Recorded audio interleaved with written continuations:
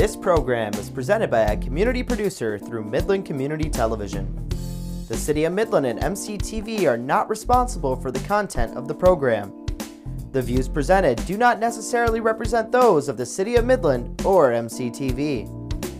If you would like to produce your own program, contact MCTV at 837-3474 or access our website, cityofmidlandmi.gov/MCTV.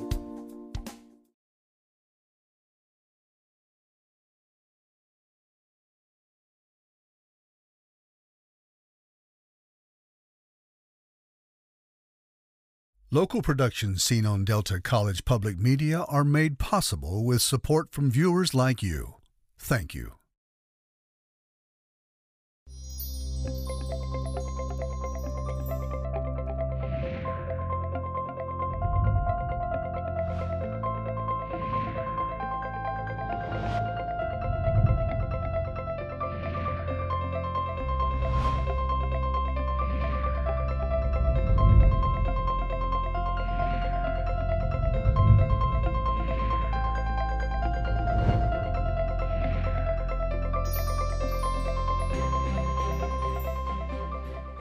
Hello everyone, I'm Junia Doan. Welcome to Junia Doan's The Spark.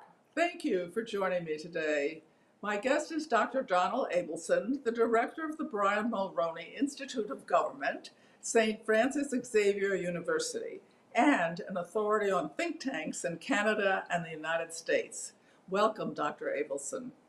Tell us about the Brian Mulroney Institute. The Brian Mulroney Institute of Government was set up in 2018, and it was the hope of our 18th Prime Minister to create both an undergraduate program in public policy and governance and a research institute to help promote research and teaching on leadership. So our goal really at the Institute is to support students who are interested in taking on leadership roles in government or the not-for-profit sector, possibly in the private sector, and also to increase awareness about common mistakes that leaders often make and how it is they could possibly avoid them. So it really is an institute that really speaks to Prime Minister Mulroney's legacy and his hope that young people will enter public service and that they will tackle some of the major challenges, not only confronting Canada, but challenges around the globe. What do you consider a successful incorporation of the coursework? In other words, what do you hope the graduate will come out with or changed in their thinking, goals, values? Absolutely. It's a 4-year undergraduate program in public policy and governance, and our hope is that students will develop the critical thinking skills that are necessary that will serve them throughout life, whether they go into government or, as I said, in the not-for-profit sector or possibly in the private sector. We want to help create well-rounded people who have the interests of Canada at heart and really want to make a contribution. They have a wonderful opportunity at St. Francis Xavier University in Nova Scotia. This school was Brian Mulroney's alma mater. He graduated in 1959 and is certainly our most famous benefactor. And again, his hope really was to give students an opportunity to take advantage of our wonderful facilities, our gorgeous campus and supportive community, and to really develop an appetite for public service. And I think we're well on our way. In terms of performance indicators, we look at how much our enrollment has grown over the past 3 to 4 years.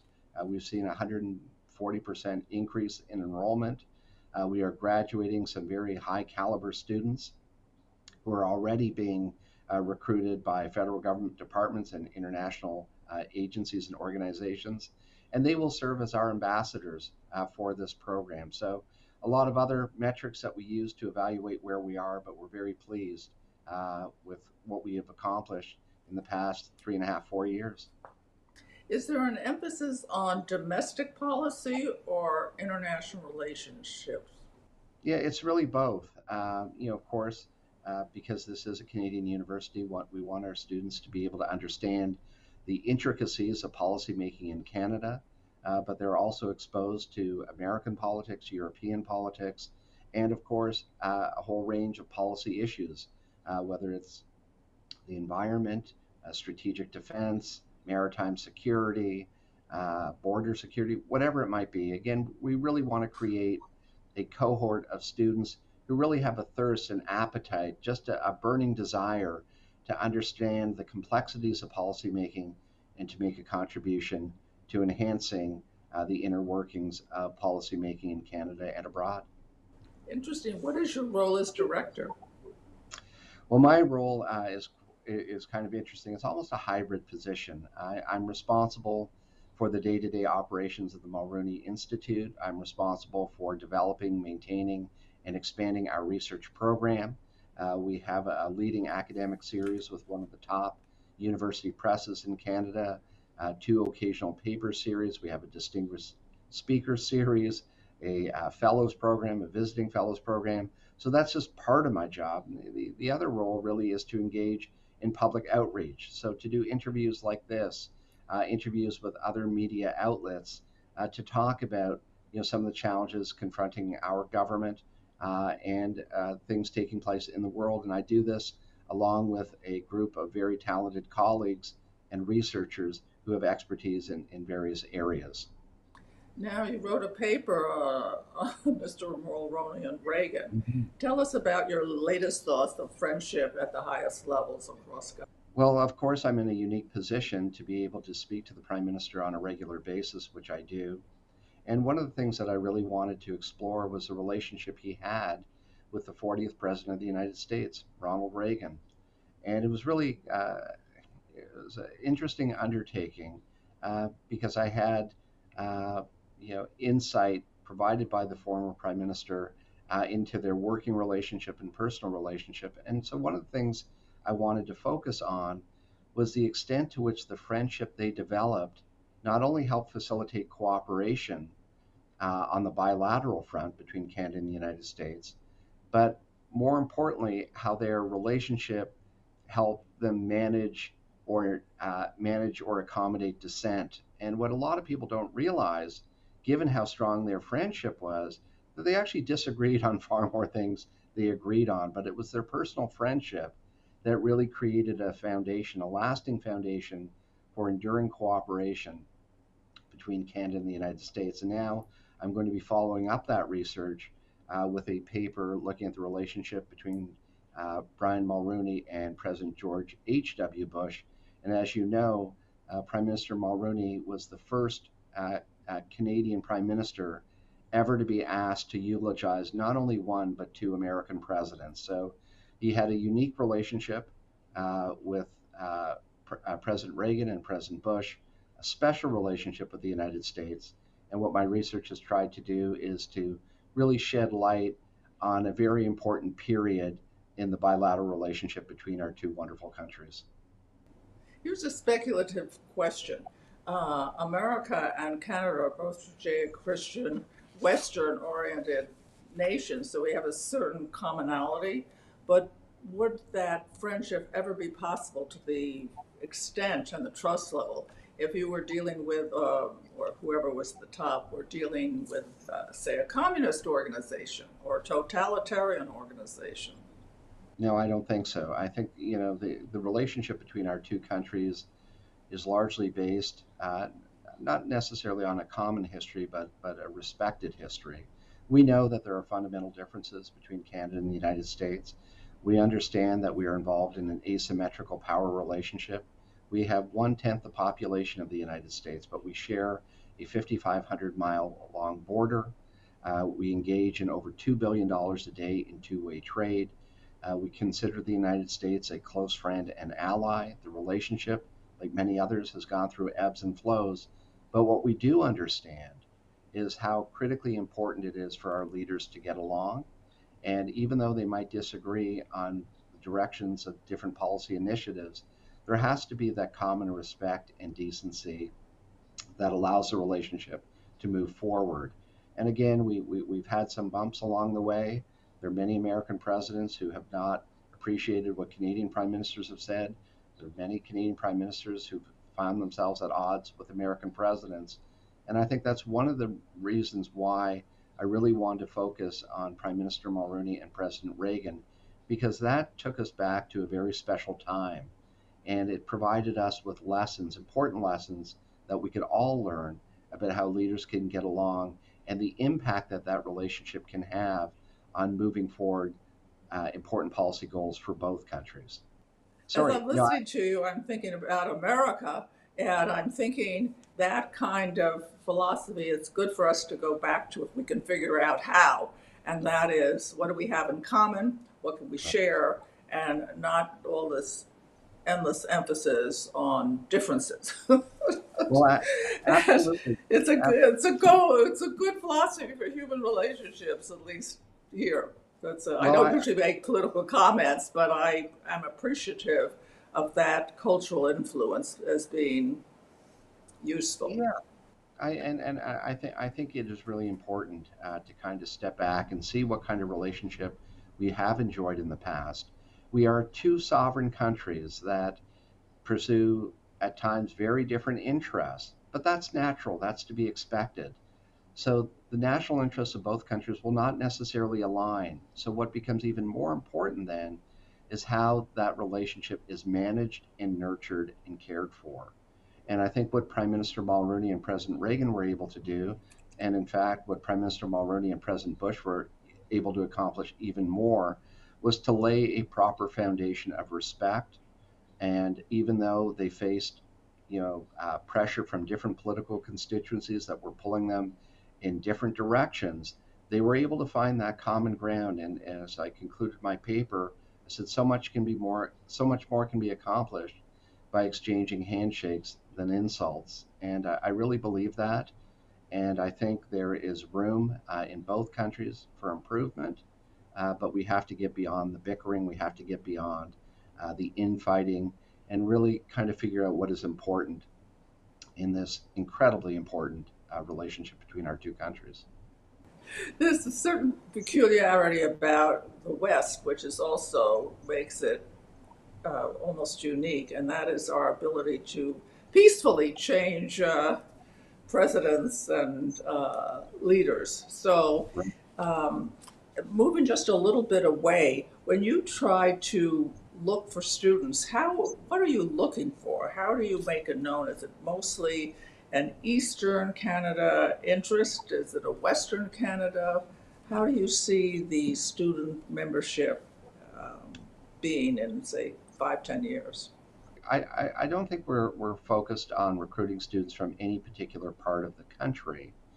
At St. Francis Xavier University, half the students come from the maritime provinces. Um, the other half tend to come from three highly populated parts of the country: Alberta, British Columbia, and Ontario. We're placing more of an emphasis now on recruiting international students because we know having international students in the class will certainly enrich the experience for all the students in the program. But what we're really looking for are students who feel strongly about their country, students who are interested in politics and economics and sociology and history, students who see themselves in leadership roles, who like to travel, who want experience. We have benefited enormously from the generosity of our donors.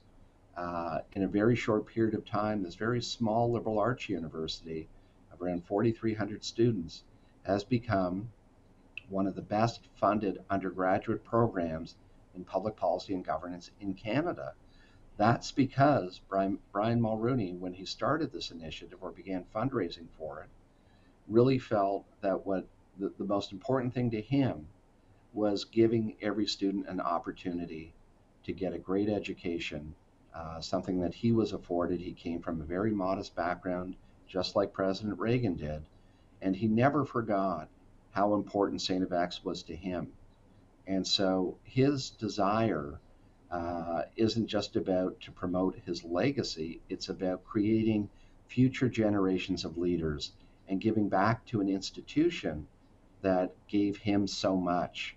And so when students meet with Prime Minister Mulroney and he visits campus regularly, it's an amazing experience to watch unfold. That they are actually in a room with a former prime minister who was a St. FX grad, who came from very modest means and reached the highest levels, not only in Canada but on the world stage. And so it's an amazing opportunity. We have a very committed benefactor and wonderful donors. So when you put it all together, I think we offer a very, very exciting package.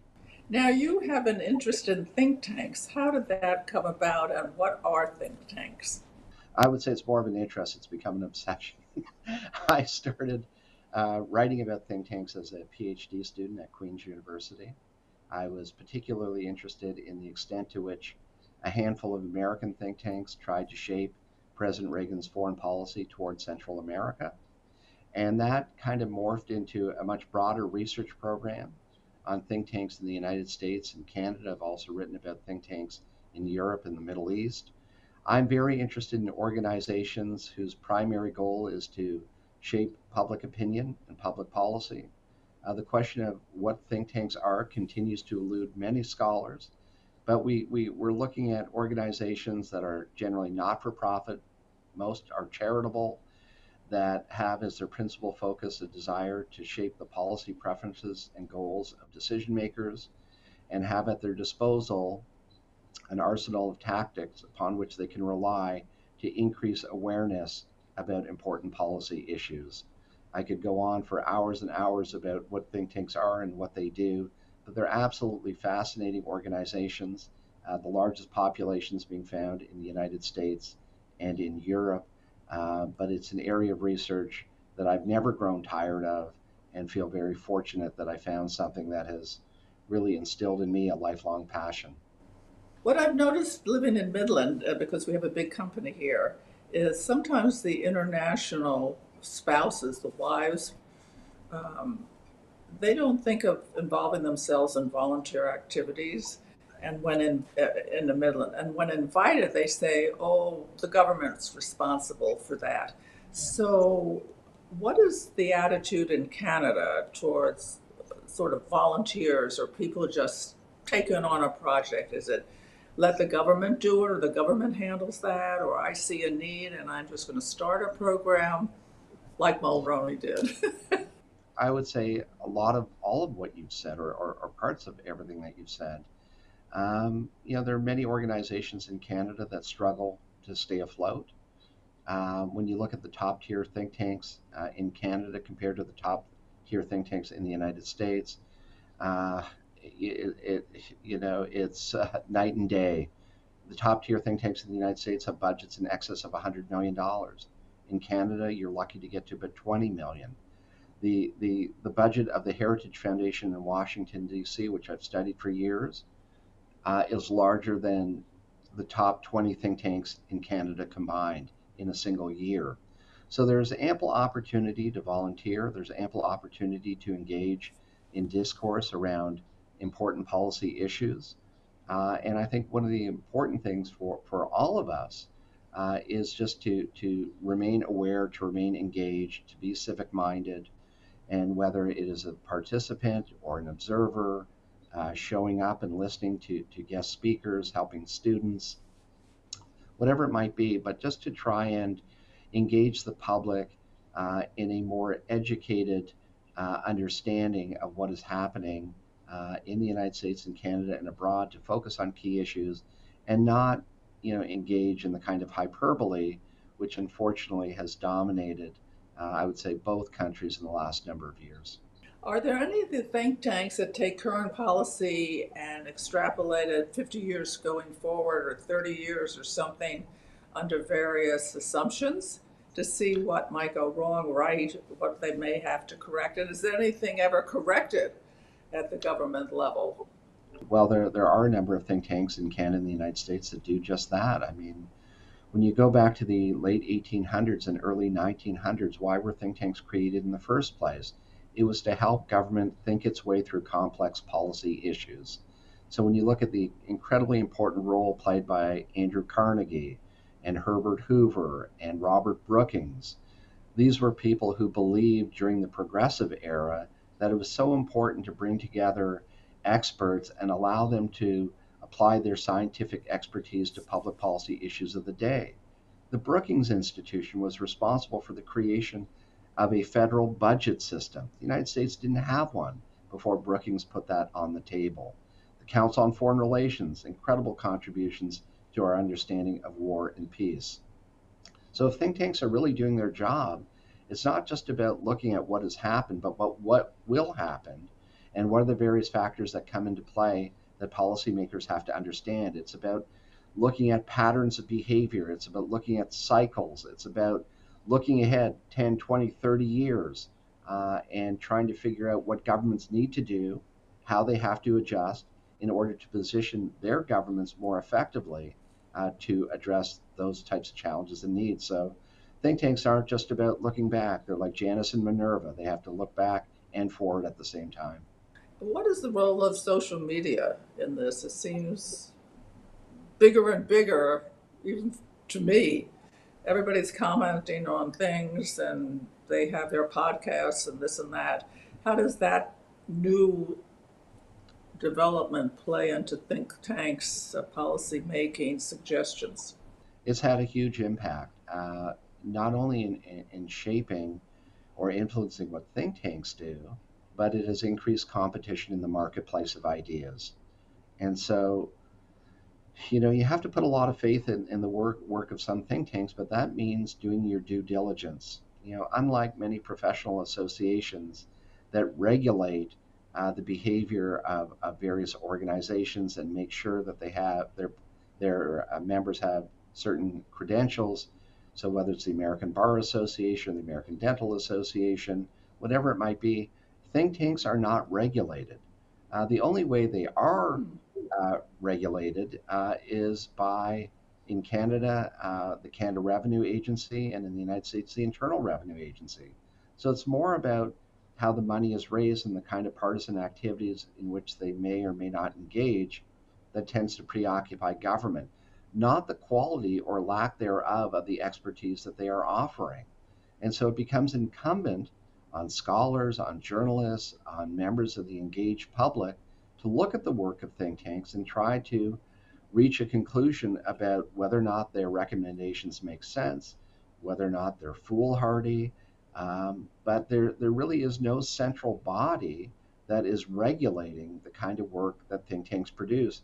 And right now, you're looking at about 9 to 10,000 think tanks around the world. And when you multiply that by the amount of work that they generate each year, and then you add to that universities and political pundits and other advocacy organizations and other participants who also engage in policymaking, it has become virtually impossible for most people to keep track of what has been said and what has been done, which forces people like me who study think tanks to focus on specific policy issues and to see how they've unfolded over time, decisions that governments have made, and whether or not their ideas have in any way been influenced by think tanks or other types of actors.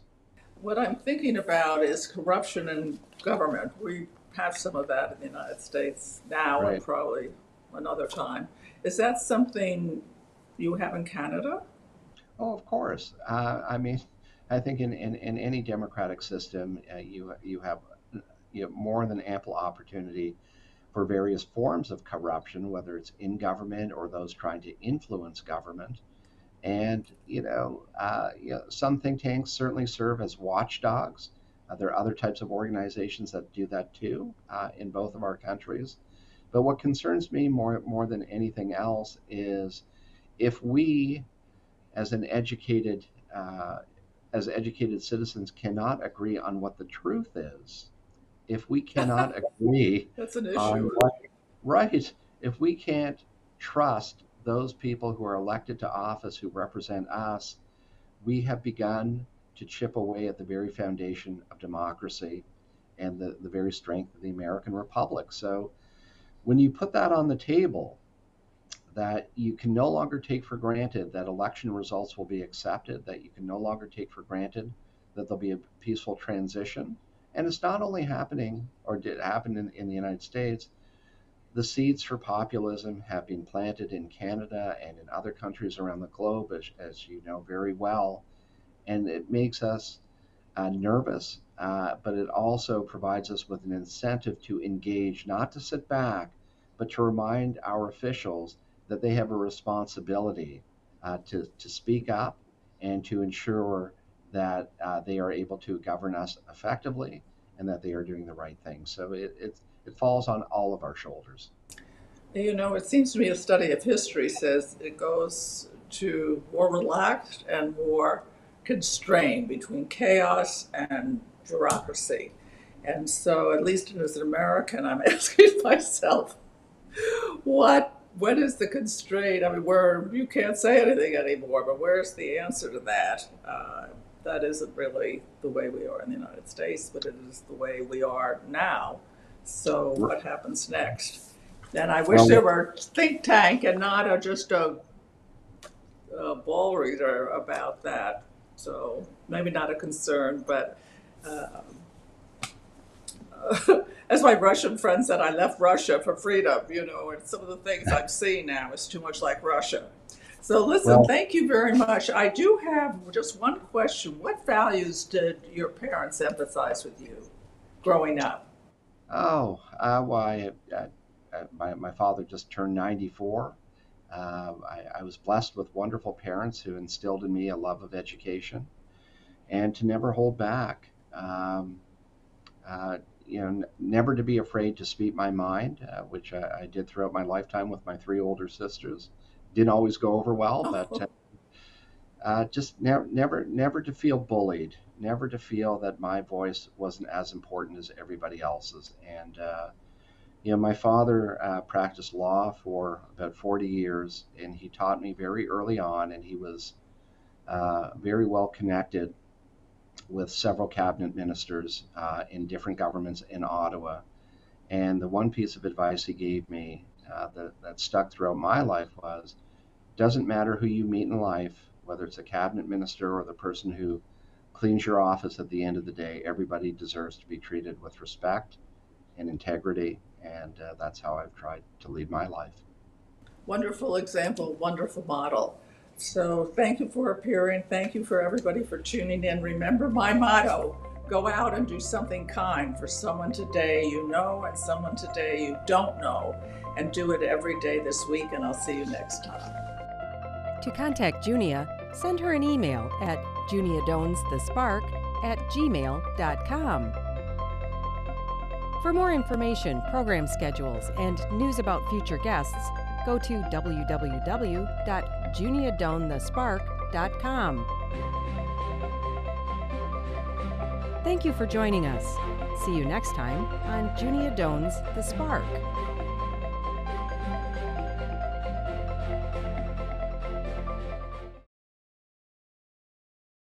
Local productions seen on Delta College Public Media are made possible with support from viewers like you. Thank you.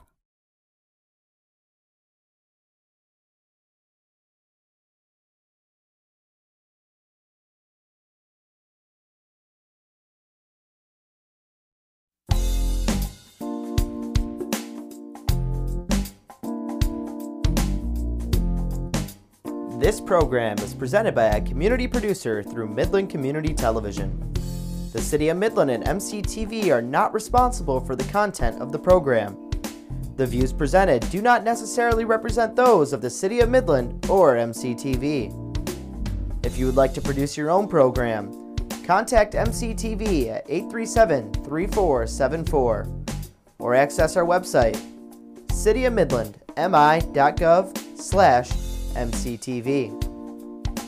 We hope you enjoy the following presentation.